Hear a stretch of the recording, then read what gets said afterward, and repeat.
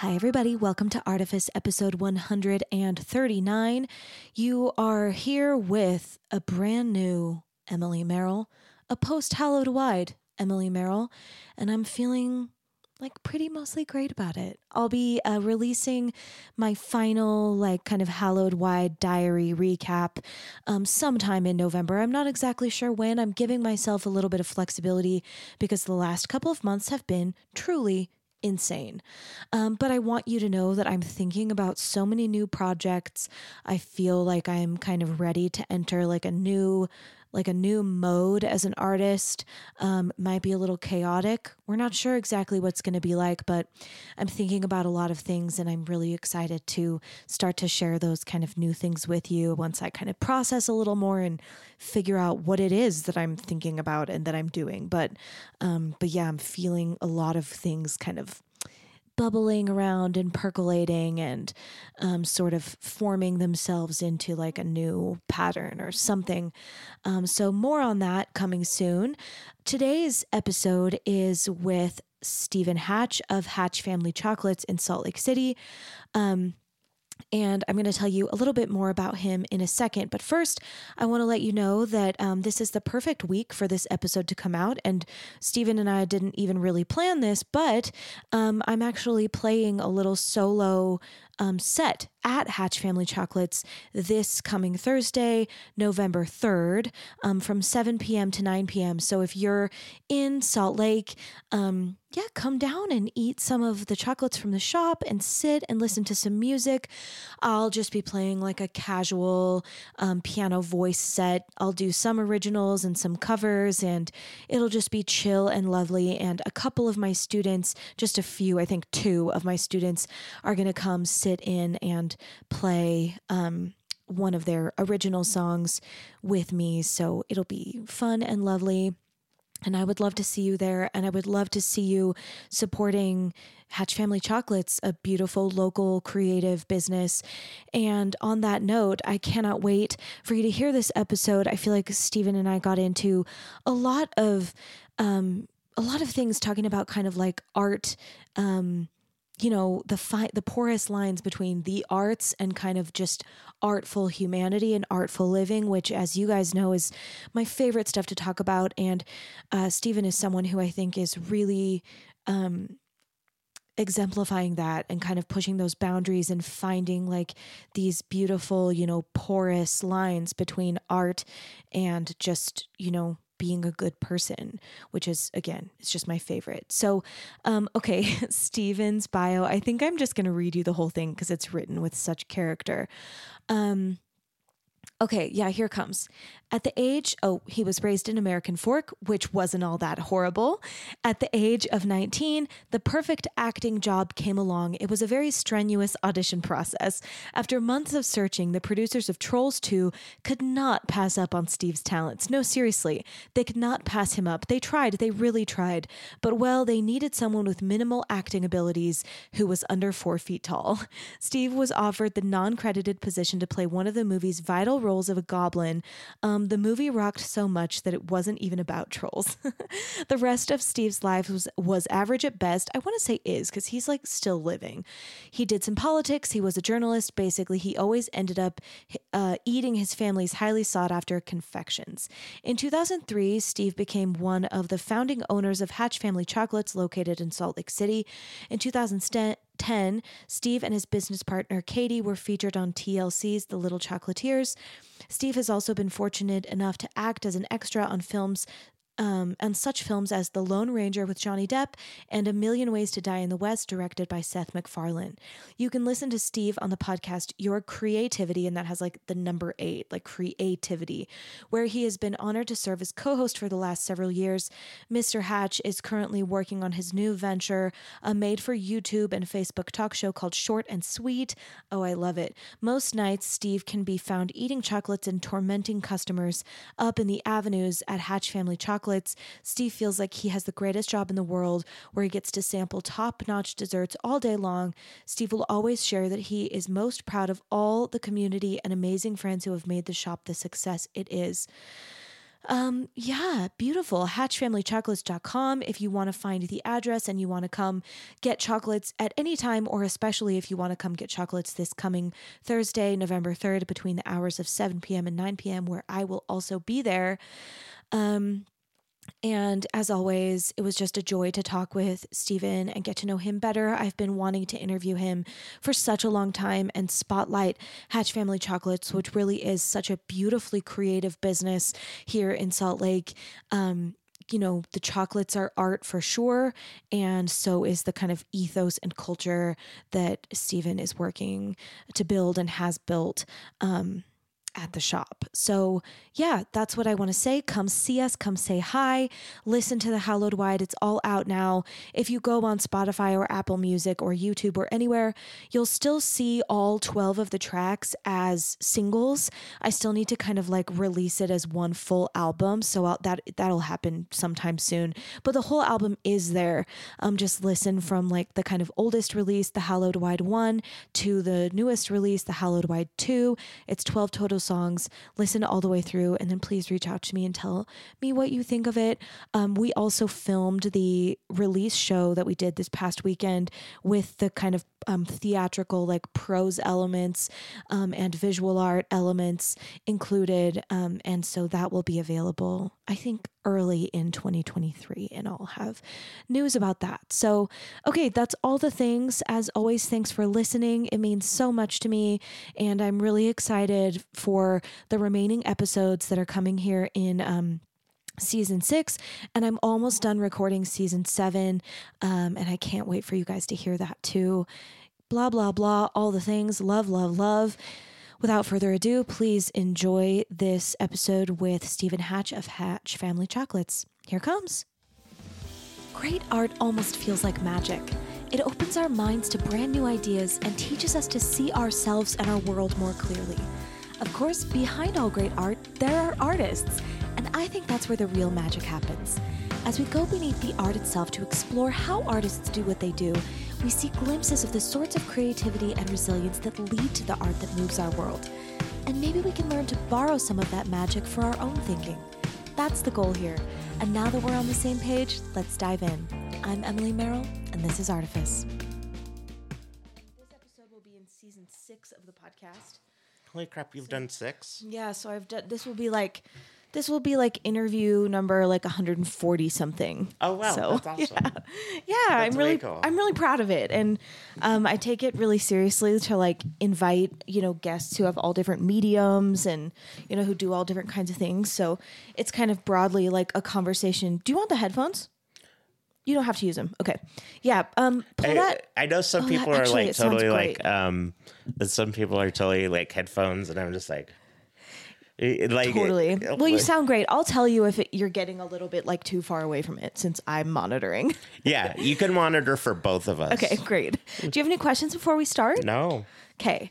All right. Well, let's dig in. So this conversation is more broadly about like creativity, like art identity. So I always like to start by talking with people about their creative development in their childhoods. So I know you come from a creative family, but can you talk to me about like... Wait, you know that I come from a creative family? I mean, your family are chocolatiers, right? Well, I mean, my grandma Your grandma. was. Yeah, but does that work? I think that means there's a creative family. If it's like there's a legacy of like creativity in the family, at least, I mean, it sounds that way from like the website about section, but like you tell me. So I'm curious about kind of two things. I want to know what kind of your early relationship with creativity was, what kind of mediums you were into, even just in terms of play. So let's start there. It's like the kind of earliest evidence and manifestation of your own creativity. I think that everybody has creativity, but as far as like what they, I don't know what memory I have as a child. I was just like a normal kid. I played I don't know what I did, but I just had a vivid childhood. And everybody was really nice to me growing up. Yeah. I was into sports. I was into a lot of that. A lot of people don't know my birth mother died when I was 2. And so, but there's stories that my grandma tells me where I would be in a closet just talking. Yeah. So maybe my mom was my imaginary friend, but so my grandma would come and knock on the door and just open it up to see if I was okay. And I would yell at her and just be like, "Get out. I'm talking to my mom." So I'm sure that, there was some creativity there. Absolutely. But, And resilience. Yeah. But I think as far as like being way creative, some creativity is just so unique and it's so broad. Like I didn't think of myself as creative. I like to write. I did stories. I like to do that kind of stuff. I hear this from a lot of my guests. Like this idea that creativity is not like the way that I sometimes think about it. And I talk about this on the podcast a lot is like, I think our culture likes to think of creativity as being like a product driven, like if you don't have a thing to show, then it wasn't creativity. And I believe, and of course, like all creatives agree that like, it's an internal skill. There's like, it's imagination, it's perspective building, it's play, it's exploration. And that's why I like to hear people who have creative endeavors as adults talking about how they developed that. Almost no one sits here and says like lessons, practice, like our earliest relationships with creativity are play, are reading, taking things in, like developing our worldview. So yeah. And then I do think it does take, once you have that skill, I mean, you do have to enhance it. You have to practice it and you have to like use that muscle to keep it going. And to whatever level, whether it's writing, whether it's, theater, whether it's chocolate. Yeah. I mean, it's chocolate. It's just, I think practice and all of that is important. Of course. Yeah. Yeah. I think almost never does someone sit in this room and tell me that that's the origin. It's like, that's a middle portion. It's like the origin starts with kind of this like curiosity. And then, the labor of like developing the skill is kind of that middle funnel. And then we kind of, blossom out into something else. So 100%. Yeah. So you were writing, like what were you writing as a kid? How did it start? I would just write. Yeah, I know I just wrote about anything. I had a cousin that was really talented and was a really good writer. And I think I just kind of picked it up from him. There used to be a guy, he lives in Alpine, Marvin Payne. And I just remember as a child, like going to Marvin would write these songs that were stories. And so it was basically, I remember one was called The Plane Maker. And it was about this kid and he basically just loved the planes but it had a much like broader view. And I remember listening to The Plane Maker and I think, it was just about this kid. And I don't know what Marvin's story was. Yeah. I don't know if it was like the kid, his mom died. I don't know, whatever. But he loved airplanes. And so he would create these airplanes. And I think that, it just made your mind kind of go all over. Sure. Dennis Smith was also another local artist that's from Alpine. Cool. And he did a lot of like sculptures with flying and different things. Wow. And so I think that I just loved the imagination like that as a kid. How did you know those people as a child? Dude, I'm old, man. So like, it wasn't like, yeah. Well, some of them went to, school with us. Their kids went to school with us. Okay. So I think I would just acquaint from that. Do you think is it partly, I think I'm trying to understand, like, it's clear to me, I'm not from Utah, so maybe that's a helpful thing to like yeah. I've been here about 10 years. But it's clear to me that like Hatch Family Chocolates is like a Salt Lake City institution. So I'm wondering sure. if you were kind of plugged into like the local kind of art scene in a different way as a child.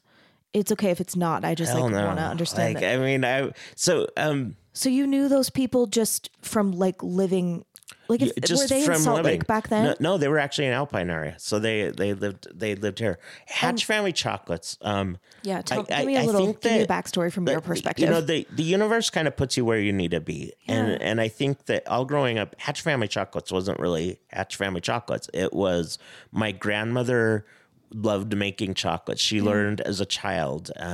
her husband worked just kind of a bunch of different jobs. And so every winter she would go work at these chocolate companies and hand dip chocolates. And so it was like an art form. And I remember at Thanksgiving time, her coming over to our family's house.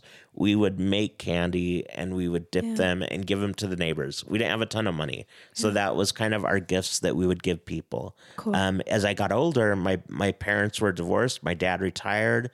My dad had a house up in Salt Lake. He turned his whole basement into a kitchen and he was bored. And people were like, why don't you do chocolates? And so he actually started dipping chocolates and would sell them at boutiques. So my experience was from that. My grandma had taught him a love of like chocolates. And then I was roped into, hey, I need somebody to sample chocolates. Come help me pack these. Come help me do this. How old were you at that time? I was like high school and college about that time. Okay. So that's how old I was. But to me, it was just, oh, great. Another chore, another this. Sure. But I didn't think anything. Oh my gosh, what a chore to sample the chocolates. To eat chocolates, right? Oh, yeah. You think it sounds easy. It's so not. I believe you. But I just remember that. And then I remember, I had a love of basketball. I wrote for like a school paper. I loved politics. So I was an intern up at the governor's office. Okay, wait, I have more questions. Like I just no more questions. No. I want to just have like a little bit better of like a grasp on like what your kind of like self-concept was like as a child, creatively or, in whatever way. So, okay. So you started writing at like what age? Even if it was really informal, like when did kind of storytelling? Probably like junior high. School, like junior high school, maybe. Okay. And then before that, like, maybe before you're like 10 or something like that, were you helping your grandmother with the chocolates at that time? Were you drawing? Were you like reading? What was your like kind of, were you... I did a ton of reading. TV. I did reading like there was books. like these books called The Great Brain and different things. I love The Great Brain. So The Great Brain was like a huge influence on me as a little kid too. So I remember those. I remember like just various books, but I liked reading. And I like that. As far as like the chocolates, really it was more just for the holidays and it was a hobby. Yeah. And I remember my grandmother was really modest. Like she didn't have a lot of money. And so, everything that she had, she would always want to look as fine as she could. Of course. And she was really sensitive about what she had. And so I think that, growing up, I had that. I also, I'm a little person, so it means I have a form of dwarfism. I think that influenced me a lot as well. It's not just as easy to get from point A and go to point B, but there's like different steps or there's different adaptations that you have to do. So I think my whole life was just about like blowing off the obstacles and just going through what's next. So I had a lot of surgeries growing up. And so I think, I can't even say that it was creative. It was intense surgeries. So, a dozen or two surgeries. Wow. And they would be like 12-hour surgeries and like in a body cast for months. And so all this stuff. So the creativity was more like survival. Like, so like you kind of got to where I couldn't, especially when I was in the body cast, I couldn't do whatever I wanted. Right. Like I was at the whim of anyone. Sure. So like, you can be as independent as you want and then realize it doesn't matter because you can't do anything. You need somebody to help you. I'm not sure exactly how to ask this question, but I'm always looking, my belief is that like creativity is like just a virtue, and that it's something that we need, and like curiosity and resilience, like these kind of, these principles are things that I think a lot of creative people like have learned by virtue of like being creative people, but it's more I'm more interested in the principle than like the arts per se. So I'm wondering, I guess if you have any insight or like, thoughts or advice about like how to manage that kind of resilience, or maybe whether like, did you always feel like resilient about it, or was that something you had to kind of like learn? I think that, my parents ingrained it in me too. They kind of ingrained that the world wasn't going to be made for you. Yeah. And to kind of, you have to create your world. That and feels very creative to me. And so I think that was more, the world isn't created for you. So what are you going to do about it? Right. And it's kind of like tough shit. I mean, it's like, it's tough luck and wow. Like I remember conversations where you can sit here and cry for hours and hours, but what's it really going to do to you? And so like, is crying going to get you what you need to do? Yeah. And I remember that lesson a lot, like just that crying was cheap and that you had to figure out solutions or figure out answers. Sorry, go ahead. I think that was instilled in me That's cool. pretty early on. I think that's, I relate to some of that. I mean, obviously I didn't have that challenge, but had, other things. Yeah, we all did. Yeah. And I think like one thing that I feel like has taken me like, good places in my life and has, served me well is like just trying to think of like what's actionable about this problem. Like if there's an obstacle, like there usually when there are obstacles are like most of the parameters of that obstacle are not in our control, but there's usually something, like there's something actionable. Like there's some kind of a place where like you as an individual can take an action. Like, I like how you're saying that because I think that some people think obstacles are permanent. And so that result is, nope, it's black or white. This is it. And I don't see obstacles as that. I see obstacles as just like a puzzle trying to figure out like a solution to that. Right. And I think you nailed it as far as, obstacles are more, they're not black and white and they're not always a no. Yeah. Like usually it's just, it's trying to build a broader like thinking. Like where can I take action? And maybe that action is really internal and maybe that action is external. Maybe that action is like extremely meandering and maybe it seems like it's like not even related to the problem, but like, I totally agree. Like seeing problems as a puzzle to solve and like, well, where can I take a bite out of this? Like where can I take action? Like I'm really sensitive right now because I think that a lot of the generation is missing out on that. Yeah. And I think it's because I'm not a parent. So, I mean, it's easy for me to sit and critique or to say, but I think as a parent, you're probably trying your best to do everything for your child so that they don't experience pain, they don't experience problems, and you're like catering and making sure that they never encounter those. Mm-hmm. And I think by not encountering that, they don't figure out problems. And so they don't, when something comes up and they need to think through answers, they don't have that skill. Right. It doesn't come naturally for them. And, they can actually probably do it way better than I did as a kid. Because they have technology and they have all these resources that are amazing. But I think we, as their mentors or as people trying to protect them, sometimes do them a disservice by solving the problem. I couldn't agree more. I mean, I teach a bit. I also don't have children, but I teach college. I teach a lot of kind of people in their 20s and I sometimes teach teenagers and kids. And I feel like my students will kind of look at me like I'm crazy sometimes. Like they'll present me with some kind of a frustration or a problem. And I'll look them in the eye with like total earnestness and be like, what are you going to do about it? And they look at me like, well, I'm just complaining, or like, what do you mean? What am I going to do about it? And I just feel like there's got to be something. Like, what can we do? Like, what are you going to do? Well, and then it's really easy to go to a cancel culture and just be kind of like, well, I'm going to boycott them. Right. And, and I think that's an easy approach. But I think that, okay, Will Smith slapping somebody, is there problems that we could help as opposed to just boycott him? Yeah. Or to kind of deal with some of the ugliness and some of the different things. Yeah. I think having some empathy. Yeah, is kind of important. And I'm not saying that everything should not be, of course, like canceled. There are boundaries there, but no, I agree. But I think that also some of those boundaries are unnecessary, and it's just like, we don't talk about the ugly, and you could see that in politics.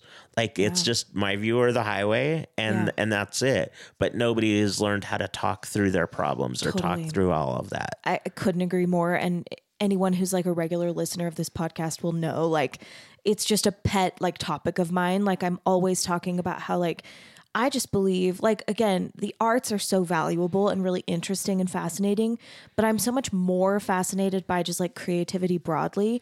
And I think like creative thinking, like creative kind of empathy skills, like understanding someone else's perspective, that's where creativity is most needed in our society. And I also like think a lot about politics and ethics and like, you know, social development as like a wing of creativity and the most important application of creativity. Well, and I think it comes out of necessity sometimes, being creative. Utah Valley. I was student body president there years ago. And so like at UVU? Yeah. Cool. And when it was not UVU. UVSC, yeah. But, and even before then. And do you know the origins of it? I don't. The origins of the college go it is like in the 40s. And in the 40s, sorry if I'm like long-winded, but in the 40s, the World War II was going on. Yeah. They had all these raw materials like iron and stuff, but they couldn't make ships. They couldn't make tanks. They couldn't make all these things because people didn't know how to do it, like how to make them. Right. So that's why Geneva Steel was created. And then Geneva Steel, we needed all these people to work the steel plant. Yeah. That's why UVSC was created, or UVU. So it was created in the 40s to help train people to create metal and to turn metal into like use for the war. Cool. But I also, when I went to UVU, I liked it because anybody could get in. It's open enrollment. I like that and too. So, you know, if you were the student that never showed up at class, it was still a place that you could go to get further your education. Totally. And I think that there's all kinds of organized education and different ways that you can always keep learning. But I love that the concept, and, you know, way back when they had all the trades with the academics. And so you'd have like the ethics programs with the body shop guys, the guys like remodeling these amazing cars and these classic cars. And to them, it was all one and the same. And it was just bettering the community and bettering the world. And so I kind of saw UVU as like one of the most creative places, but it was built out of necessity. And it was trying to show that there's need in society for all of those roles, that like not one is more important than the other. You know, the trades are just as important as academia. And I really loved that. I love that too. So I used to teach at BYU for like 4 years. I'm not LDS anymore, but I taught at UVU for 1 year before that. And then I'm back there now. I've been there 2 years again. But when I was teaching there before, I think this was like 2013, 2014, the new music building hadn't been built yet, and all of the music classes were in the same hallway as the body shop.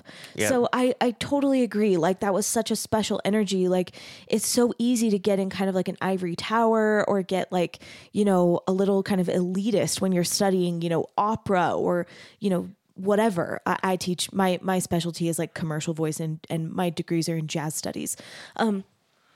But yeah, I mean, I really, really agree. Like humans are so interesting. Human ingenuity is so interesting.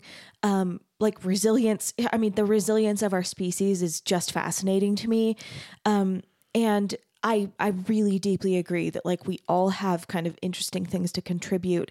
And it was beautiful seeing that like kind of juxtaposition of like academia and trade that work. Position like kind of it influenced my whole life. I mean, I went to the U. I took classes from one of the ex-mayors of Salt Lake City, and he made the statement, and it sounds trite and it sounds like demeaning, but it wasn't. He said, I never realized how important garbage men were until they went on strike. And because he was like, you know, it's really easy to overlook or to take for granted the different roles that everybody has in a community. Right. I saw from that stand, you know, I had worked with governors, legislators. I covered basketball players. I covered all of these different things. You mean as a writer? Yeah. Okay. And actually as I was an intern for Governor Levitt way back in the 90s. Wow. And so, I could walk on the floor of the Senate and the House. And so cool. I loved that. But what I realized is all those guys sitting in those seats, or the House Speaker, or the President of the Senate, all of them were just people, man. And some of them thought they were more amazing than they were. But when I looked at them, they were all just like a garbage man. I mean, everybody has a role. And so when I was trying to figure out what I wanted to do, by this time I had met a little person who was from Chicago. Her family ran restaurants. She went to pastry school. She came out here just out of necessity, worked with my dad, dipping chocolates. Her and I were all of a sudden then like, what should we do? And we opened up this shop. That's how we opened up the chocolate shop. That's so amazing. So, I mean, it was just kind of like the pieces were all there, but we didn't see them ahead of time. They were just, the signs were there, and we took them when they came. Michael Feldman a couple of months ago. You know him, right? From Feldman's Deli. And he said something really similar. It was like, we have these skills, let's do a thing.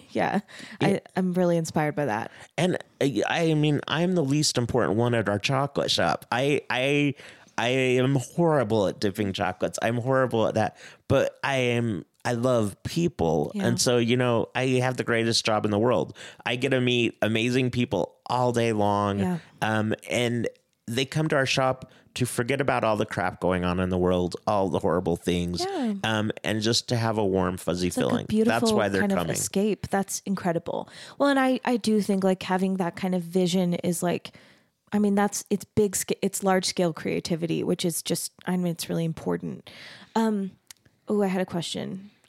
Okay. I have several questions. So I'd like to know, up until the time that you were like, how old were you when you were deciding to open the shop? That will maybe help me. It was probably in like my mid to late 20s. Okay. Actually, probably even closer, almost 30. Okay. Yeah. So during like your kind of teen years and like early adulthood, like when I feel like that's when our brains are like, our identities are like getting a little more solidified. Like, we're kind of coming into our own, like, leaving our parents' worldviews, maybe. I know that's a little general, but at that point in time, were you mostly like, I want to know kind of what your relationship was like with creativity at that time. And it can be these kind of esoteric, like types of things. And maybe also what your relationship was like with like the arts. I wasn't even really an artsy person per se. Yeah, that's fine, of course. I think I liked it, but I just didn't know how to appreciate art. But I was a writer. I think, that's art.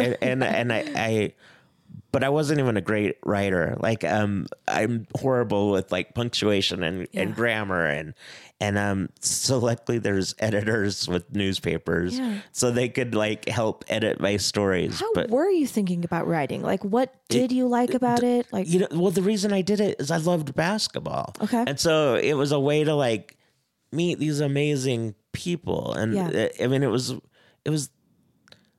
the best of basketball. Michael Jordan was playing the Jazz in the finals. And so I was there. I was like, in the arena, in the locker rooms. I was in. So, I mean, so for it's me, like a creativity too. Like you're finding a way to get yourself like in those places that you're interested in. Yeah. Like that's I loved really cool. it. And, I think I loved it because growing up at my high school team was the people that supported me when I was doing physical therapy for all my leg surgeries. Yeah. So, I could associate basketball to them. And then the love of basketball was from them. It was more than just like a game. It was like they made me walk or something. That's so cool. So I think that I didn't look at it as like just an art form. It was more, I just loved it. I was just interested in it. Like a passion. And I think that that's really important for people too, is to not just,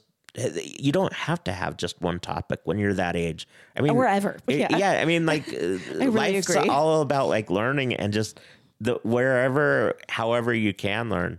I completely agree. Like, and that's why I do this. Like, I was talking with some friends last Friday, my couple of my like professor friends at UVU, other music professors.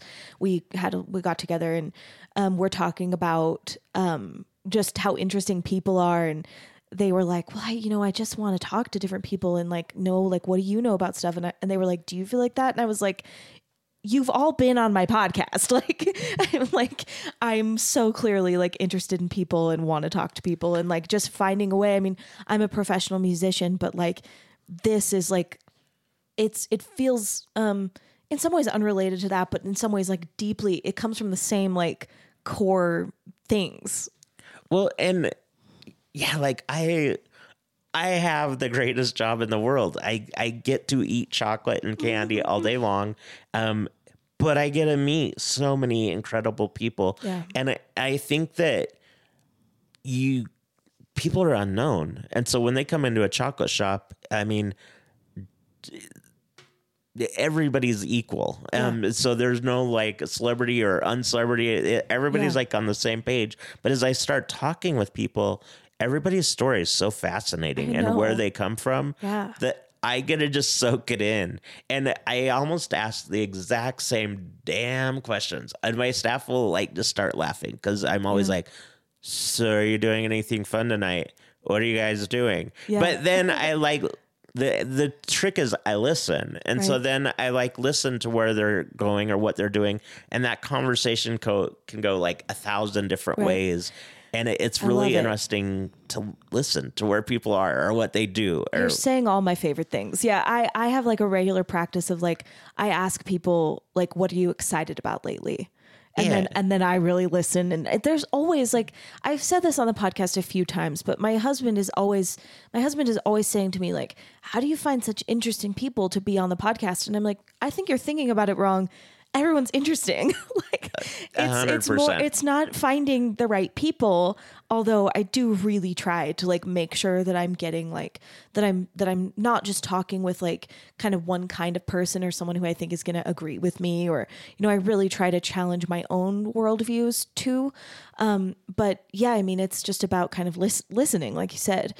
And you said something that I love, like people are unknown, which I fully agree. And that's why this podcast is called Artifice, because, I just believe that like there's inherent misunderstanding and in sort of inherent like unsolvable like mystery, in people. And I think in artists, like, I think this is true across the board, but artists, I think like people think they kind of understand sometimes like what it is that we're doing. And I think they don't, but also just more broadly, people. People are there's just mystery. But all of these people though, the one thing that's common is there's a passion about something. Yeah. And that passion, I think, can drive creativity or drive like your intellect or drive whatever.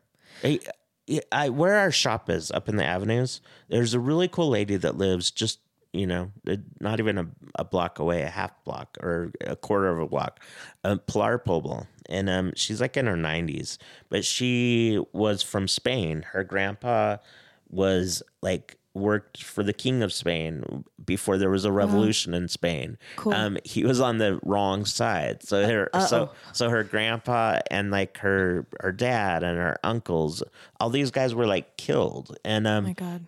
She remembers seeing people killed when she was 9. Wow. And she ended up people from her island in Mallorca, however you say it. Yeah, I think it's Mallorca. Yeah, but it's so in Spain. And she remembers these people protected her. And she remembered actually one of the ladies that protected her, she saw her shot right in front of her because they were protecting Pilar and her family. Oh and so she had all these horrible stories. What I know Pilar as is like when you go through her house, every inch of it is beautiful and colorful. Wow. And it has like all these different details. And, she had this tragic life, but I think she releases some of that in her art. And I think, it's her way of coping with everything that she dealt with. And, making sure that everybody sees the color and sees like the beautifulness of life. That's so beautiful. I love that. But yeah, she's, there's so many people like that. And yeah, she's just one example. Did you always love people? Yeah. I mean, but I don't know why. I mean, I did. Yeah. I think I'm the same way. Like I think people always, I'm short again. So I stand out, and I think people would always just associate. It was easy. I was unique. And so they would come and talk to me. But I could have shied away from that, or I am a talker also. So I think I just utilized it. Yeah, that's lovely. What did I'm not sure what time period to ask about, but like, I guess maybe before you really got into the business of the chocolate shop, what did the chocolates like mean to you? Like, did you think about it aesthetically and visually, or was it always more of a community thing, or like, how did you conceive of it? I think for me, it was like a door opener. Like I see. I would take chocolates to basketball players or politicians as just a gift and just like a connection of here's something to stand out. I think it was more just who doesn't like chocolate. But I think that, what drove me was people. And, I think when you're young, you're like, I was a hopeless romantic. And I think I just ended up, I found this girl, Katie, who was from Chicago. Her dream was to open up kind of a movie theater with fancy desserts and do stuff like that. Cool. And I think I just loved people, and I mean, I liked Katie, and I think so. In my mind, I was kind of like, oh, that would be actually kind of cool. And so it wasn't like I had like this solid plan from day one. Yeah, of course. But I think that what ended up happening is I then had a different idea. Oh, a movie theater. And then it changed from movie theater to, well, I don't really know how to do desserts or anything. My dad does the chocolates. Why don't we combine the chocolates and pastries and do, okay, we're not going to do a theater, but maybe we can do a chocolate pastry shop. Yeah. So, I mean, that's how it just kind of evolved. And then I think, some of those other things were, then it was really more my passion than anything. It was my dream. It wasn't about Kate anymore. Right. It was about, no, I love that we're like one of the coolest chocolate shops in the world. In the world. And so like I really love that. And and again, I get to meet like all these incredible people. So I love food as a medium. Like I'm moved by food. I think like I'm a professional musician, and so music, it doesn't quite feel like the same type of expression to me anymore. Like it's not a hobby in the same way. Yeah. Of course, it's still like very heightened and very important, but I feel like food has like taken that space that like maybe music was for me as a younger person. But it can be used as like, I don't know, when you look at like all these old movies or these European towns, and food is like an experience. Totally. It's not just like, but it creates mood, and it creates like absolutely, and community, and like it's love, and it's like it's so intimate. So I love interviewing chefs. I've interviewed a lot of chefs, and I hear you saying like you don't actually make the chocolates, but I'm almost like I'm really curious from your perspective, being like of course a creative presence in the building of this thing. What your thoughts are on food as a medium, and like what it's like to be in kind of like an emotionally artful space, like in conjunction with food, with creative art, food creativity. I mean, I think it goes back to like my college experience. It goes back to all of that stuff. But I think, I did business in college too, and politics, and the way to make brands, or the way to make brands connect, it was to touch their emotions, right, and hitting an emotional level. And I think food automatically does that. And so the more senses you can get, with Right. somebody, the more loyal of a customer or a Right. fan base they're going to Right. be. And I think that, you know, honestly, I just think I wanted to create an escape. Like I Feeling. wanted to create, my childhood had really shit stuff too. Yeah. And I think everybody's does, but I think that I wanted to create a place where you just kind of come and forget. Like chocolate shops in Europe were really amazing. We saw some in Belgium, and When did you go? it was like, I mean, it's been forever ago, but it was early on with our shop, like Okay. within a year or two of us opening. And I remember going to Europe and seeing their, like Brussels, their chocolate shops were open till midnight, and people would go to the theater, go to dinner, and then they would go to the chocolate shop, and it was like to cap off the night. So they Yeah. would drink their coffee and eat a chocolate, and that was the way to end it. But one of my favorite sounds behind that was just the gibbering and the chattering and like the laughing and in all these places. And so people were just like talking and just like Full of joy.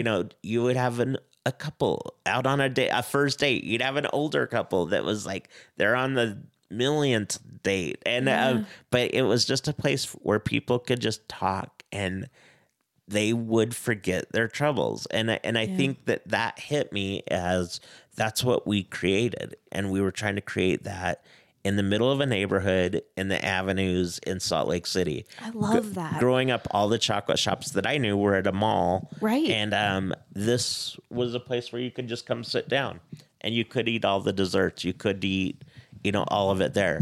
But it's so beautiful. It was touching into, the senses. That's what I wanted to create.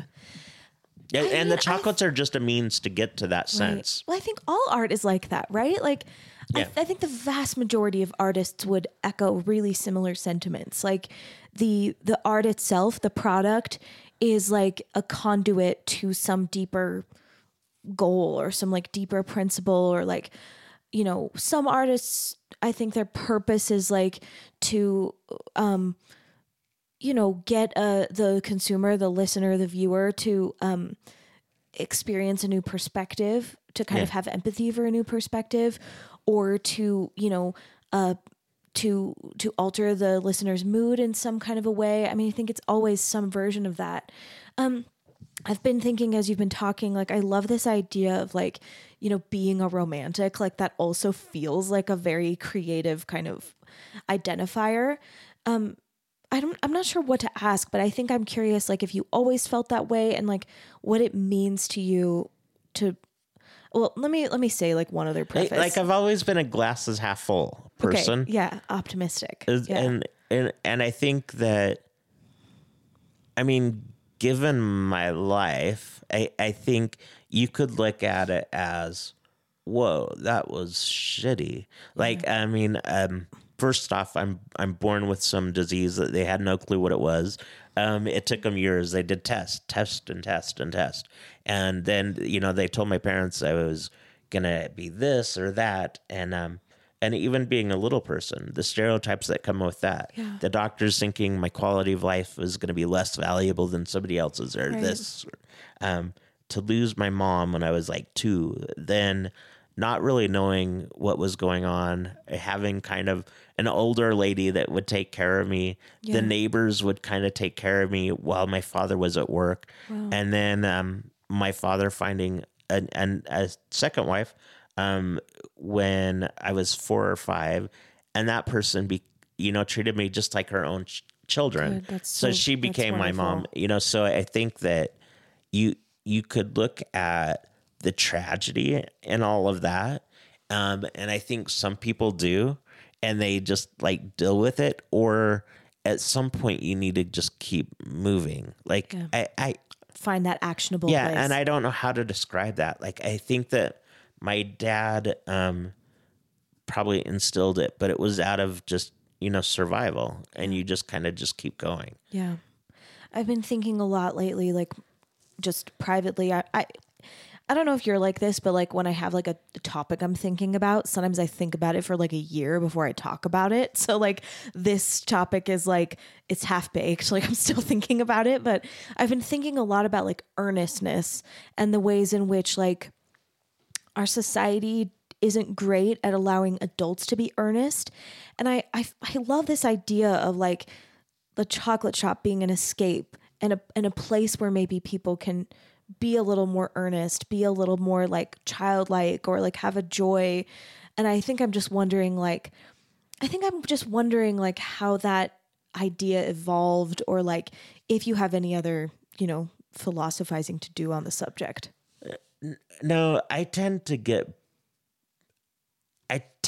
bored, okay, or with people that are me, and that are pretentious and that are like, telling you how brilliant they are, because they're compensating for something. Yeah. Where the most brilliant people will never tell you. The most rich people will never tell you how much money they have because they don't care. Like they don't. Not trying to prove anything. No, yeah. and I think that, I think for me it was more, I just want to take people as an empty slate. Yeah. There are people that will come into the shop, have no clue it's mine or my ex-wife, who's also a little person, and they'll treat us differently, and they'll kind of be like, oh, it's how cute that they're letting you work at the shop, right. and how is this, and then they realize it's actually my shop, and then they'll treat me different. By that point, I'm done. Like I'm not even trying to engage them. I'm letting kind of off to them. Yeah. I'm letting naturally. my employees help them as opposed to that. Yeah. I don't know if that kind of hits where you're going. I do love genuineness. Yeah. And I love sincerity. I love real, not fake shit. I can see through it pretty easy. Yeah. I don't like just the compliments to compliment and just to flatter you is stupid. Yeah. But I think I've always just like genuine people. Yeah. And I think that the shop has been cool because the people that continue to come I get to know more and more about them as a genuine person as opposed to just who I think they might be. I think the thing I'm thinking about is like, it almost feels like this joy, this genuineness, this kind of like escape, like that's your medium as much as like the chocolate is. I think that's kind of what I'm thinking. 1,000%. Yeah. And I think that it's so amazing. Like, I'm in such a good position to see that and to see like all of these experiences. I love listening to like Matthew McConaughey is pretty brilliant. I actually like Jim Carrey, actually listening to him and to actually his deep philosophies are actually really, it's amazing. And it talks about doing what your passion is, what your heart says. And Steve Jobs, I mean, I think that what he taught was when you look back, there were all these different points in your life that maybe at the time you didn't understand what they were for, but there was a purpose in it. And the universe has a way of keeping you to where you need to be. Yeah. And so you might go out on this other path and it's going to reverse you and take you back to where you need to be. Yeah. Yeah. I love those kinds of stories too. I talk with a lot of artists who have had a dormant period, like a period where they kind of like were away from like that sense of purpose. And a lot of artists talk about that with like a little bit of like, maybe shame is too strong of a word, but like just a little bit of like, oh, that time wasn't important. Like, I don't like to talk about it. And I kind of feel like, no, these stories are so beautiful of like it's just a testament to like how strong those things inside of us are, like, coming back to that identity, like no matter what it is. Like I forget who it was that I was interviewing, but one of my guests was talking about that he was really influenced by this book about like by a motorcycle mechanic. And like just hearing that person talk about like the like motorcycle mechanics was like so creative, like it felt like art. And I think that's the key. Like, you know, if what you're doing like feels like art, and whether that's your profession or whether it's parenting or whether it's some community thing you do or a hobby that you do, it doesn't have to be what your income comes from. But if there's something in your life that feels like that kind of undeniable thing, like that's, I don't know. It's really cool. And what is that? I mean, what's the value of art in society and in one's life? And I think that, you know, like music, it's kind of, it's the sound of color. I mean, so it's the sound of like, you know, those emotions and the different things. And I think that art, man, the world without art, what's the point? And so, you know, I think art is in everything. Yeah, and I agree. And that creative like thinking, but no matter if you're a rocket engineer, it doesn't matter. Like there's art in all of that. And there's art in relationships. There's art in like in politics, like, you know, or there should be like in an idealistic sense, like everything, you know, has the potential to be artful. So I think about that as like a value a lot. Like I am an artist in like a really practical sense. My income comes from the arts, but also like I just think about it being more like an identity. Like how can I live artfully? Like what does it mean to do everything that I do artfully? And of course I'm like nowhere near there, but that's kind of where I try to like put my values. And I'm 34, just barely. So I feel like I feel very young in like the context of life. So I don't know. All I'm trying to say is I have plenty of learning to do, but I feel like that's my goal, to like just, you know, like approach life artfitfully. Well, and okay, I keep seeing this like little clip over and over again, and it was Matthew McConaughey, and I think it was when he won like the best actor for Dallas Buyers Club. Yeah. And but he talked about like somebody asked him, you know, who's your role model or he said, give me a week or so to think about that. Yeah. And they came back and he said, who is your hero? And he said, it's me in 10 years from now. And so, you know, 10 years later, the guy said, so have you made your hero? Are you that person? And he's like, no, not even close. It's me now another 10 years out. And, but his point was that you're always learning and that you're always we won't ever reach that success. But we are always striving to be our better selves. Right. And, you know, that can be by learning or like appreciating others or doing all that. I really like that because I think that is, you know, how we all should be. Like just trying to always be better. And even in relationships, you know, you become stagnant if you're doing the same thing over and over and there's nothing else to learn. Right. I know everything about Emily. I don't need to learn anything else about her. Yeah. So we're done. I already know what she's going to do, what she's going to think because I already know everything about her. Right. And that's impossible. Totally. I'm in the middle of releasing a new album right now that's like about this.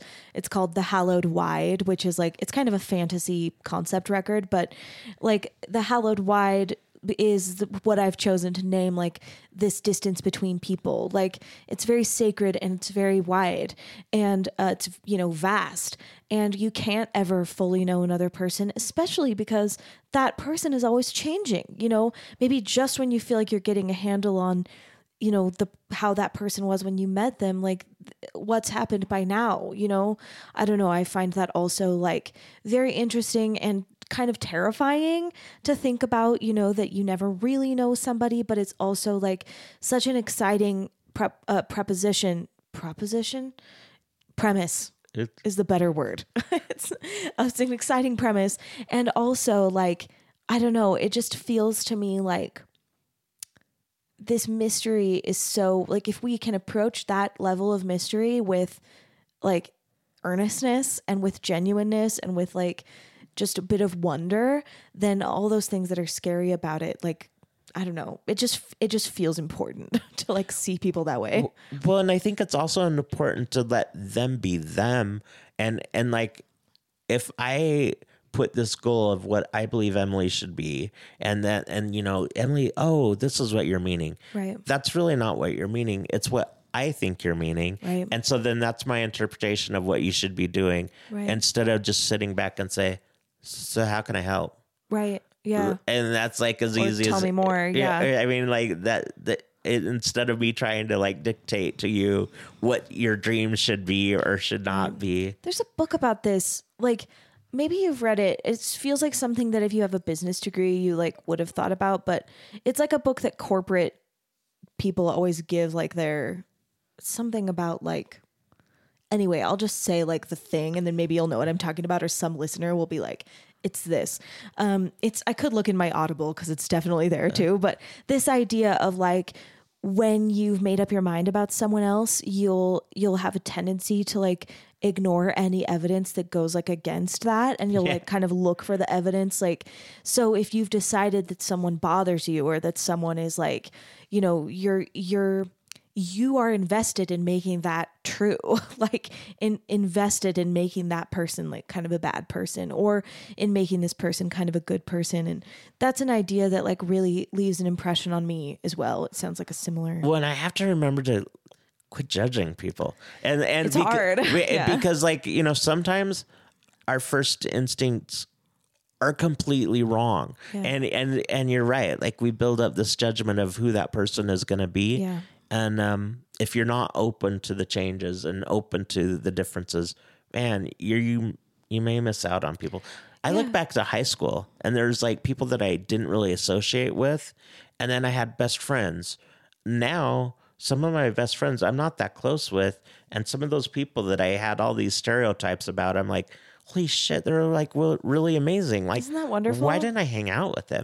But I think that like that's the same thing as just trying not to put any judgments on everybody. And I think we all do have judgments, but I think being realistic and to know that they're not finite. Exactly. And so, just like, letting them update. Yeah. Yeah. Like I've experienced that too, like people that I never talked to in high school or never talked to in college.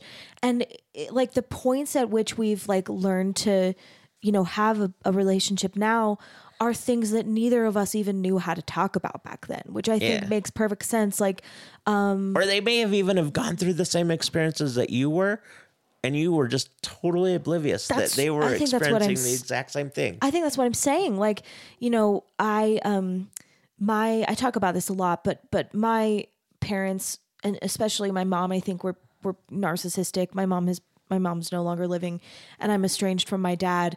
But you know, that really informed my childhood. It was they were pretty emotionally abusive to me, and you know, I think I had a lot of myself closed off during my teens and my 20s because I just didn't know what to do with any of that pain or confusion or trauma.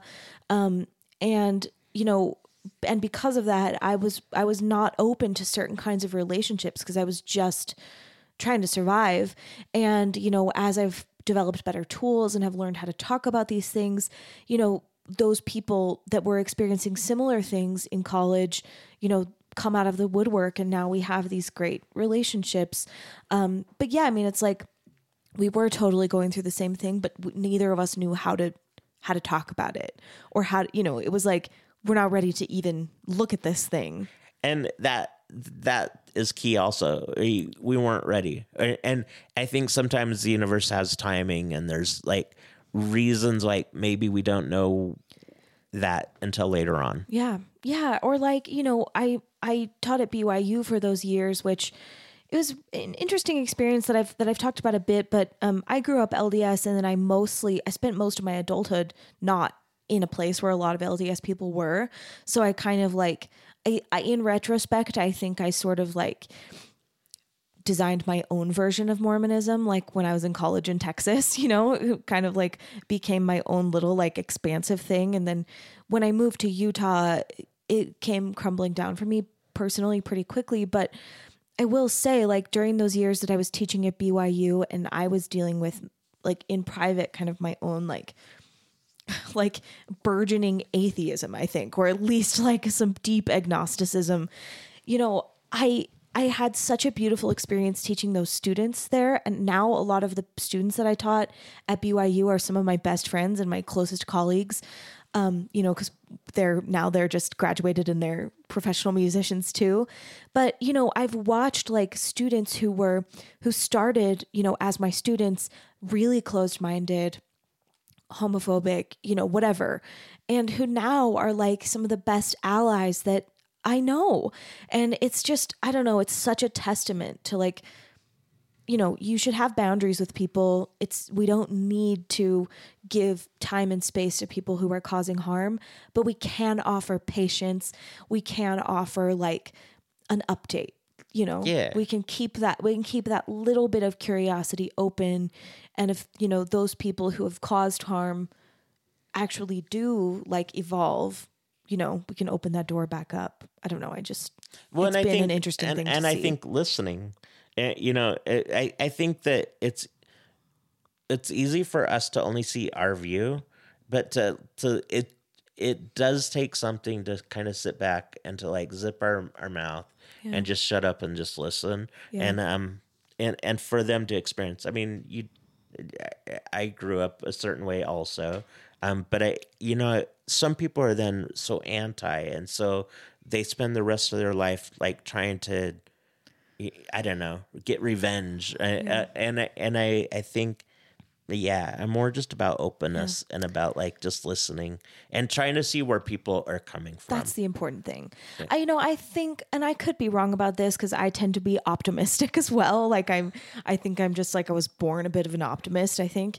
But, I think when people get really anti, and like, Mormonism is something that we deal with here, but I just believe there are parallels all over the world. Yeah, like any religion has some or stuff. Even any philosophy, any worldview. Like, but I think like, when people leave this ideology and become really antagonistic toward it, I also think that what those people want is like to be heard and seen and understood. It's pain, it's pain and it's alienation and a loss of community, a loss of like, respect, I think, a loss of a voice. Like, you're used to having a voice and then suddenly you don't have a voice anymore. So yeah. I also feel curious and sort of, as a person who's left the church and has basically lost my whole family, like, I feel like, like I would have every right to feel like really, really angry toward the church. Yeah. And sometimes I do, but I also like want to apply these creative principles that I'm talking about and thinking like, what do I really want? I don't want revenge. I want to just be heard, and have a place. And I think a lot about, I spend a lot of time imagining a future where there's room for both, I think I would prefer to live in that world than to be told what I'm supposed to listen to or not listen to, or what I'm supposed to believe or not believe. Yeah. Yeah. It feels really related. And frankly, like I've said this before, it's not a new idea, but I started this podcast like right after I stopped teaching at BYU. And I think a lot of it was because I have that vision of like a world where we're more tolerant, a world where we see each other more creatively, a world where we have like better empathy. And this podcast feels like kind of an abundance practice, like into that direction to me. Yeah. When you were studying business, were you thinking at all about a chocolate shop or like? No, that was something that I sort of assumed, like reading your bio. I think, yeah, I know, right? Yeah, because that made sense. Like, oh, he had this idea of like running the shop, but what were you thinking about? No, I think that the idea came from me, like, for the chocolate shop was, oh, how do I like talk with Kate? How do I like do this? That was my first why. Like, like why am I doing this, or what did I want to create? It was driven by that. Okay. And in some ways that wasn't fair to her because that was a lot of pressure around like, is Steve doing this just because of me? And I think that as it evolved, honestly, it is more my dream than I think hers. Yeah. As far as this, I just loved politics. I loved marketing. I loved advertising. I loved that. And so What did you think you were going to do? I had no freaking clue. You were just like following. I think at one point I thought I was going to go into law school and I was going to be an attorney. At one point I thought, yeah, I'm totally going to be a politician. I'm going to do this. And then I decided You still could do that. Yeah, I mean, yes, do you ever could. think about running for office? No, because I think I can the move that if you platform. want. I think the platform I have right now More powerful. way more powerful. It's so and I can't be. interesting. I can't be voted out. So Right. I like what I'm doing, and I think that I can support the people I want. Actually, what's kind of I listened to Jay Leno last night, like on some stupid like YouTube. It was like just some quick interview, and it was about he made something that like made me think, and he said he started to stop talking about politics, because he said people will automatically make a prejudgment about you if you do that, and I think that I sometimes may need to practice that and to like shut up and not to and because I need to listen to where somebody else is coming from as opposed to having them make a prejudgment about me or my beliefs. I totally agree. And again, like, I mean, this is an art podcast, but like I'm talking about politics, religion, identity, like morality. But I love it. But I agree. It's like if we begin the conversation talking about art, all of those other things, which are so essential to who we are, I mean, as individuals and also as like a people, as a community, there's so much the topics are easier to approach open-heartedly when the beginning of the topic is chocolate.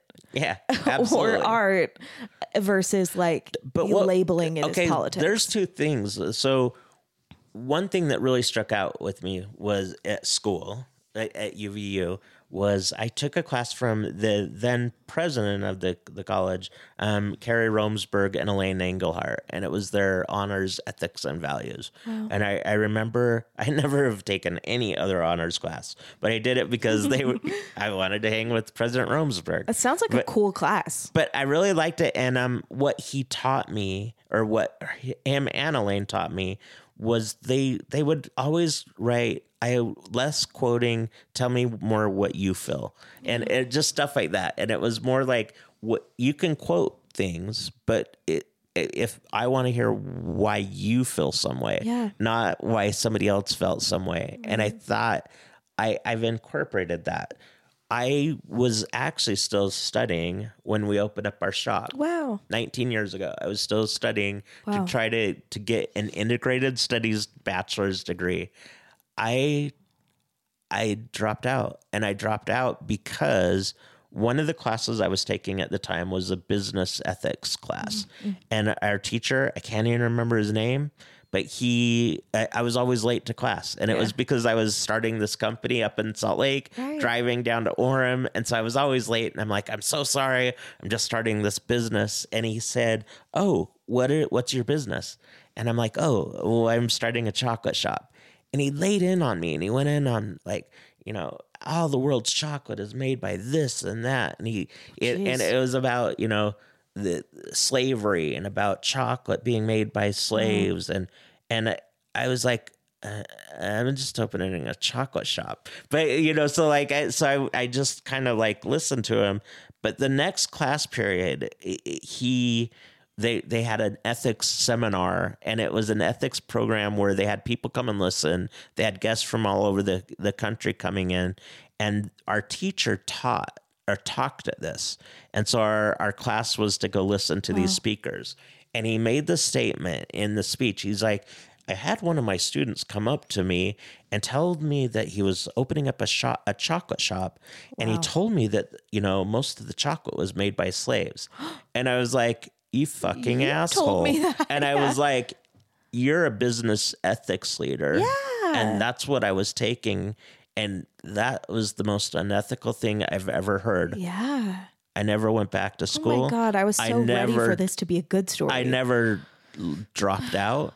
I'm sure I have like a unofficial withdrawal. It's clear you didn't need it. But it was because of him. And you know, and it was just what he reinforced to me is you can have the 100 degrees and act like you're a specialist and still know shit. Yeah. And so like, you know, I realized that some people, a garbage man maybe has more ethics than an ethics teacher that's like, you know, speaking at seminars. Oh, that makes me feel like a little bit sick. That's terrible. It made me feel sick, but it also taught me how to treat other people. Yeah. And it taught me what was really valuable. And it taught me to not think I'm such a pompous know-it-all that I know everything. And, you know, so it taught me a valuable lesson, but I never went back to school because of him. Yeah. And so I was about 7 classes left to get a degree. Yeah. And so, you know, and I never will because that's what it taught me.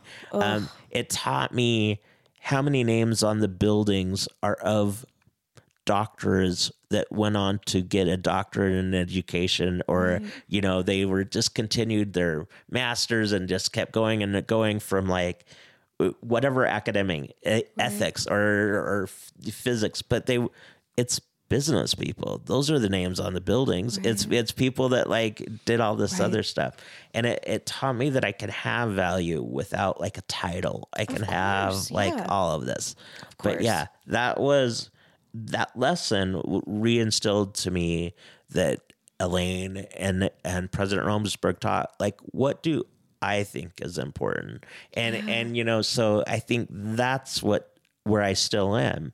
Yeah. You know, I spent all my life trying to think what is important to me and what do I like? And I think I'm continually learning that every day at the shop and just talking with all the people I meet and how I treat them or interact with them. It made me so that when I do business, I don't want to cheat people. Like I want to be as upfront, and I'm probably too upfront sometimes because it's too honest. Too. Yeah. But, you know, I think that I'd rather be that than the alternative. I totally agree. Like I talk about this with my therapist all the time too. Like I understand that like the endeavor that I'm trying to go about in my life, which is to live artfully and to live with these kind of like sometimes a bit radical values, you know? Yeah.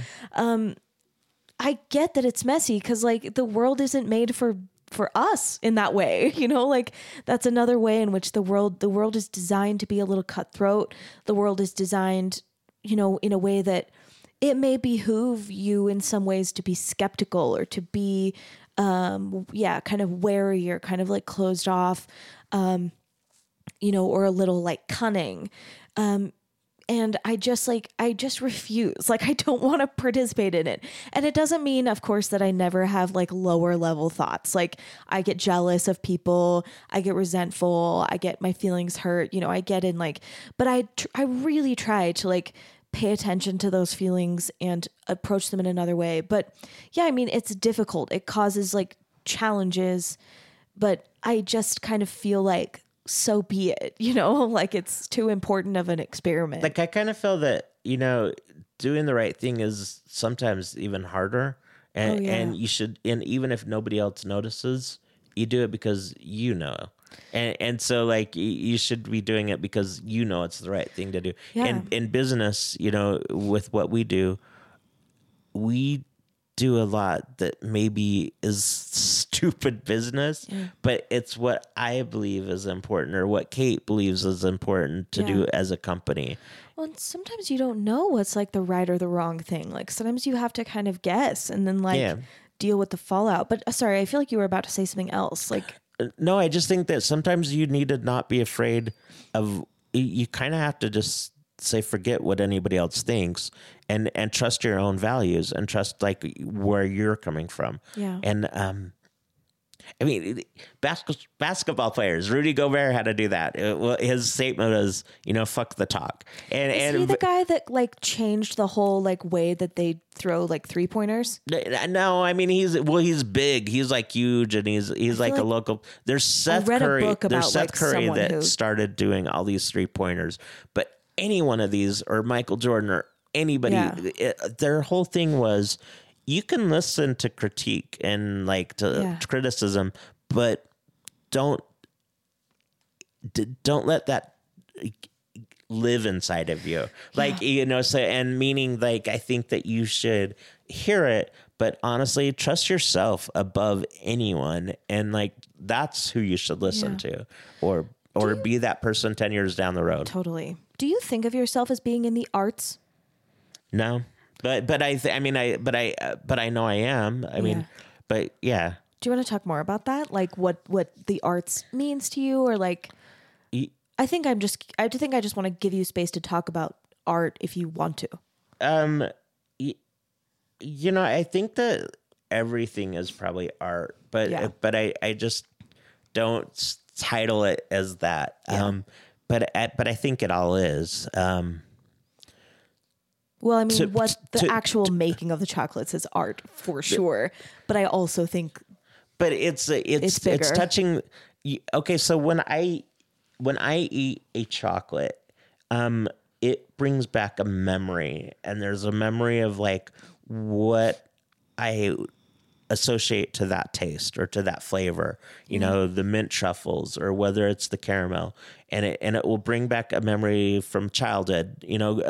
Usually these are good memories, or moments that I like. And I think that's what the chocolate does to me, is it brings back memory. I really love live music and local musicians. And I think that just as a chocolate brings back a memory, so does that sound, or a song, or the smells in a concert. All of that stuff, it does the same thing. Absolutely. Like it brings back those memories. And we tend to look for the ones that we like, those memories that we like.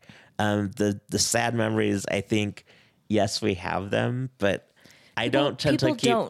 People don't go to chocolate for sad memories. They go to music for sad memories. But I'll listen to Pearl Jam. Catharsis. I'll listen to Pearl Jam when I'm sad, because that's what I listened to when I was sad, and I just didn't want to fill. Yeah. And so like I would just turn it up as loud as I could, and I would just that's what I would listen to. I feel like we use art as like a permission tool, like as a people. I mean, I don't mean as artists. I mean as non-artists maybe, or just as people. We use art as like a helper, or like a permission to experience something that we don't permit ourselves to experience in everyday life. So that might be like a childlike joy and wonder.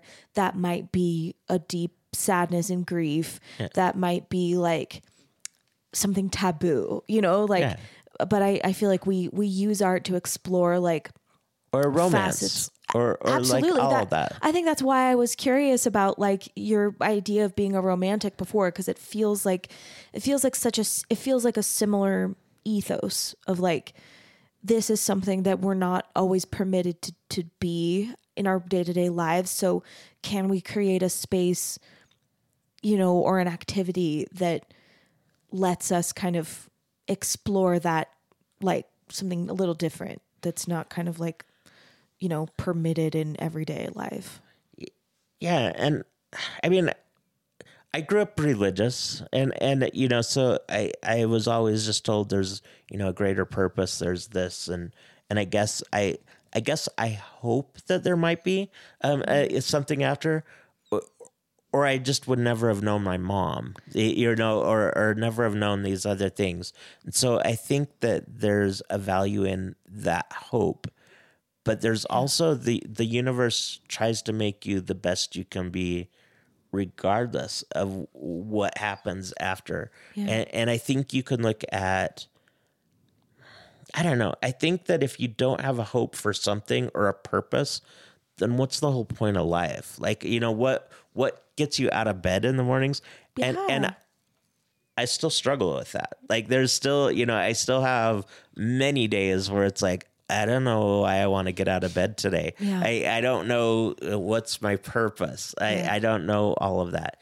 And I think that if I let that fester or eat, that's not a good place to be in. Absolutely. For anybody. Yeah. And I think that, whether you believe in an afterlife or whether or not, this world's pretty fascinating. And, fascinating.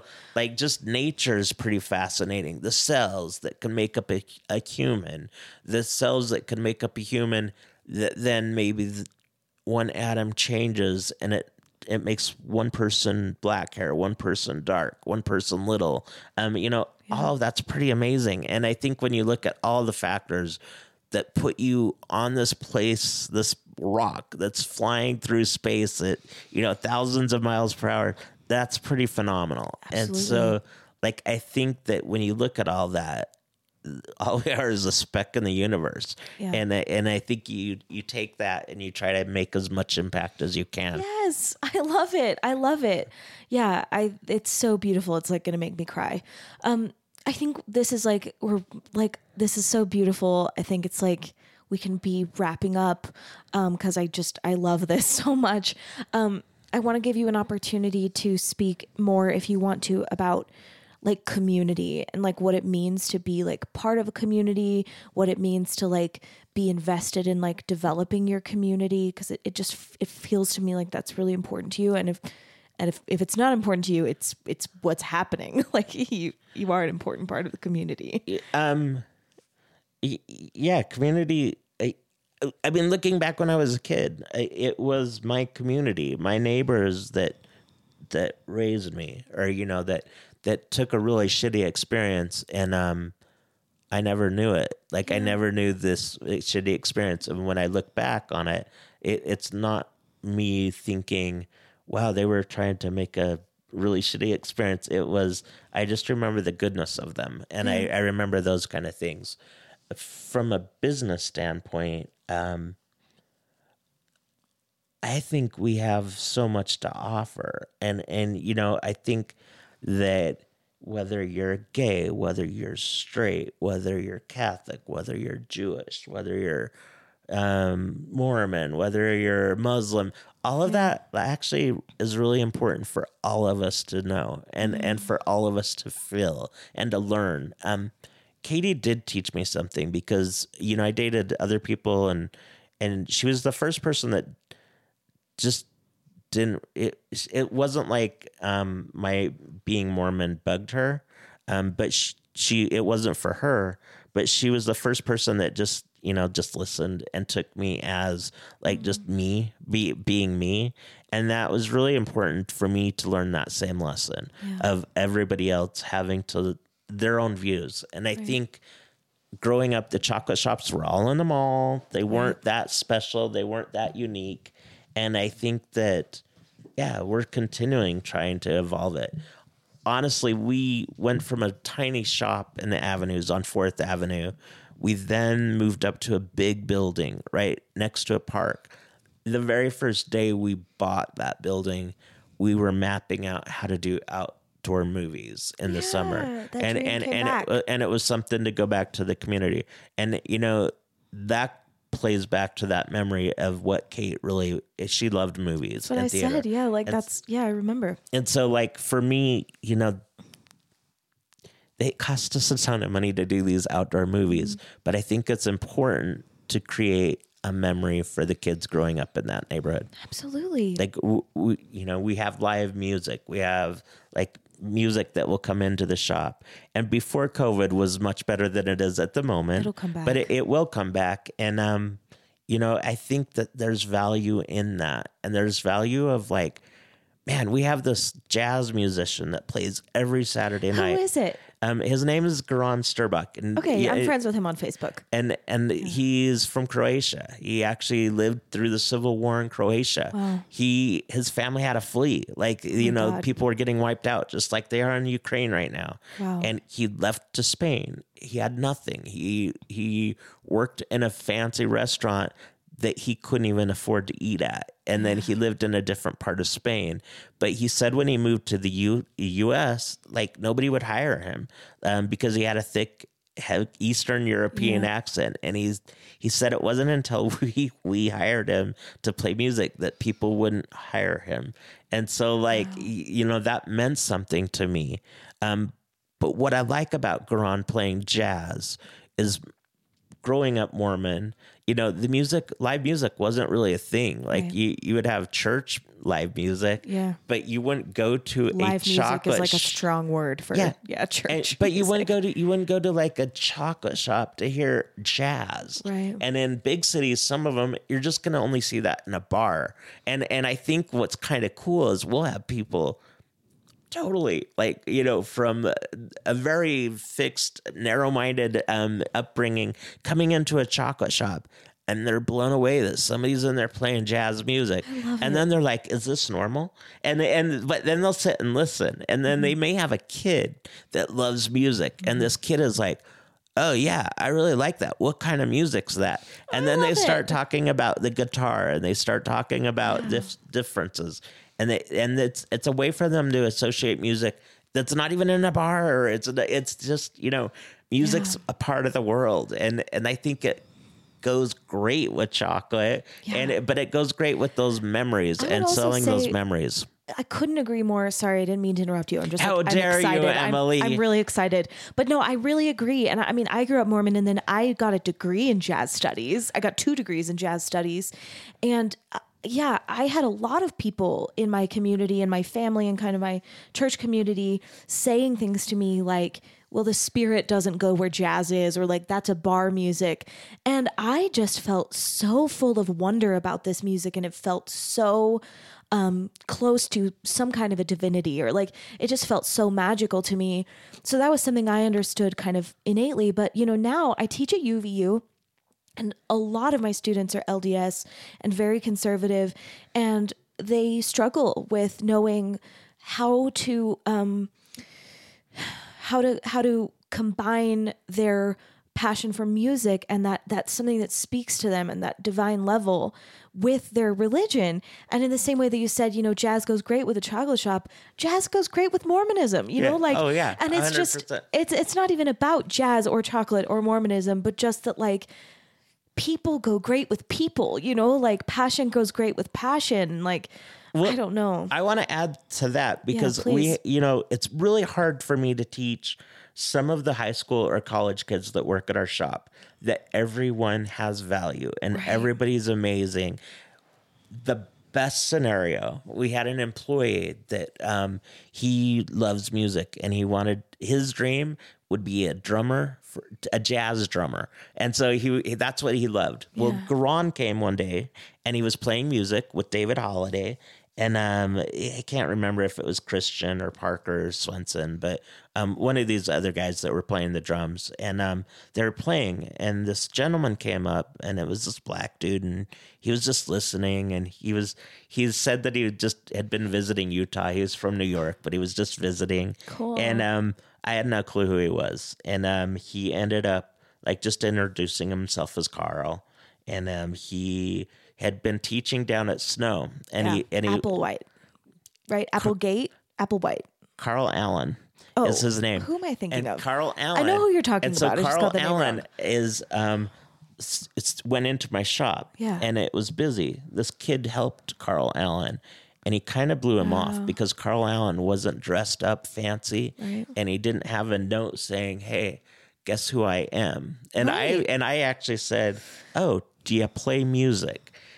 Carl Allen teaches at Juilliard, and he's one of the best top jazz drummers in the world. Yeah. And, you know, top 10. And this kid served him and treated him like shit and treated him like this. And I said, do you know who that was?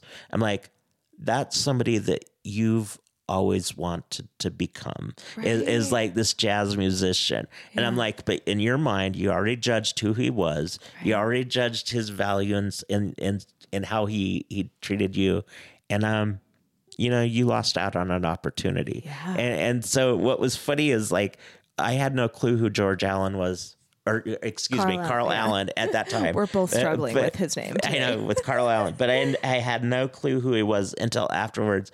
And I even laughed saying, oh, do you play? And he started to laugh, and he's like, a little. But I mean, here's what I'm saying. Like, some of the most amazing people will never tell you how amazing they are. Right. Because they just are. And, you know, I love Garon. He's like the most humble person. And I need to have him on the podcast. Like, he is just incredible. But I love the background of music, and I love the feeling of what it gives to people. And, you know, for a great summer night, sitting out on our patio, eating ice cream and chocolates, what other chocolate shop in the world are you doing that? And so like, that's what's unique to me is that we're a small little chocolate shop in the middle of Salt Lake City and a neighborhood, and we're doing that. It's radical. It's awesome. It's awesome. You're right. And that's what motivates me. And so, you know, yes, it's art. Yes, it's all of that. But I think how boring would the world be if like I had the stereotype that that's it. It's not going to get any better. And I try to wake up every day with no real expectation and just let whatever comes come. Yeah, that's beautiful. And just to just keep my eyes open. So hoping I observe it. People are your medium. That's cool. Yeah, absolutely. Yeah, I love it. People. I love people too. And I, you know, I will continue to have good days and bad days, but as we all. I think as long as you just keep remembering those things, that's what drives me. People is my medium. Oh, I love it. And it's such a lovely world, man. I mean, such a cool place. I agree. Is there anything you feel is left unsaid about identity, creativity, creative identity, just anything that's left like on your heart to say? Oh, man. Yeah, You've said so many hit me things. up, whatever you want. Steve at hatchfamilychocolates.com. Oh, that's my last question. But I'll sorry, go ahead. But, you know, I think, no, just shut up and listen is probably the biggest lesson. Yeah. Listen to people telling you who they are, what they see. Is that what you mean? Yeah. Yeah. Yeah. Okay. I always ask everybody, like, this is my little closer question. I know you gave me this list of like all these things that I should, you know for questions. And I think I told you, I'm not even going to read the list because like, I'm just like, I wanted to, this is a conversation. That's how I feel too. So I kind of was like, I don't know. I want genuine responses. Good. Yeah. No, I feel the same way. Some of my guests are really shy. I mean, a lot of artists are really shy and they like having a prompts list. It just makes them feel more confident. But yeah, that's why I always say like, here's a prompts list for like totally optional perusal. Like you don't have to open it. But I always ask everybody the final question of the day. What's your dream collaboration?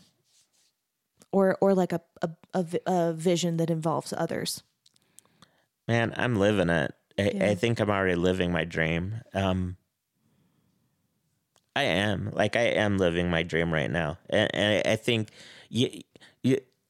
money's all over the board and it would be nice to never worry about money, but I am living my dream. Like, you know, I am bringing something important to a community. Absolutely. And I think that's valuable. And I think that, my dream's going to continue to evolve. I don't think I will ever reach the total 100% success because I want to keep striving for that.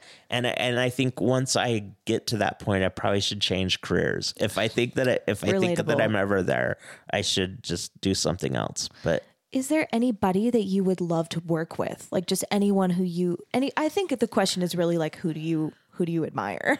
No, there's hundreds of people. I mean, there's just so many people. Yeah. Honestly, I am so amazed at all the different people that come into our shop, and there's everybody and anybody that come in. Actually, there was a funny story. Like, please tell me. I just remember one really busy Christmas time. We were really busy, and one of my employees came up to me and said, "Oh, you might want to go talk to that guy." And I was like, what? It was Donny Osmond. But you know, I had no clue who the hell was even in my shop. And I wouldn't have even have said it, but my employee saw his signature on a credit card. So in my mind, I'm just like, man, you never know who you're going to run across or who you're going to collaborate with. And I think just always know that you don't know everything and always be open to whoever you meet. And Joe Blow that looks like shit might be Carl Allen, one of the world's greatest drummers. I mean, you just never know who you're going to talk to or meet. I love this idea. Like if people are your medium and conversation is your medium, then anyone you meet is a collaborator. Yeah, 100%. Cool. Yeah. And I do honestly mean that. And I do think that we all continue to evolve. Yeah, I agree. That's amazing. Okay, finally, tell everybody where to find you. You already kind of said it, but yeah, say it here. Hatch Family Chocolates, hatchfamilychocolates.com. I told you I'm doing a stupid talk show called Short and Sweet. Yeah. And I mean, you can find that on Hatch Family Chocolates page as well. Amazing. That's a perfect title. I love it so much. Because I'm totally not sweet. I'm totally sassy and I'm very long-winded. So like, yes, I'm short in stature, but I'm definitely sassy and more tart. So short and tart is what it should be. The chocolates are sweet though. I get it. Yeah. What was I going to say? Oh, do you ship chocolates? We do. Okay, so even people who aren't here can get some. Okay, great. I mean, just come visit. But I mean, I think my advice to them is just be them. Yeah. Like the world needs more of you. Like not like. Amen. I think that's more of you. Thing. Well, Stephen, thank you so much. This is so beautiful. I know I told you this before, but I've just had you on my list for such a long time and was just kind of waiting for like the right season to kind of, like just waiting for the perfect moment. And it's now. And I'm just so glad to meet you. And I'm so glad you're here. Well, thanks for inviting me. Yeah, it's my pleasure. Woot, woot. Oh, go ahead. No, just woot, woot. Okay, yeah, great. Thanks for listening to Artifice. Our theme song is As You Are from my album Masks, with artwork and merch designs by Sarah Keel. If you'd like to recommend a professional artist for an interview on the podcast, you can reach me through my website, emilymerrillmusic.com. That's EMILYMERRELL music.com. And don't forget to rate, review, and subscribe. Thanks again. Have a great week.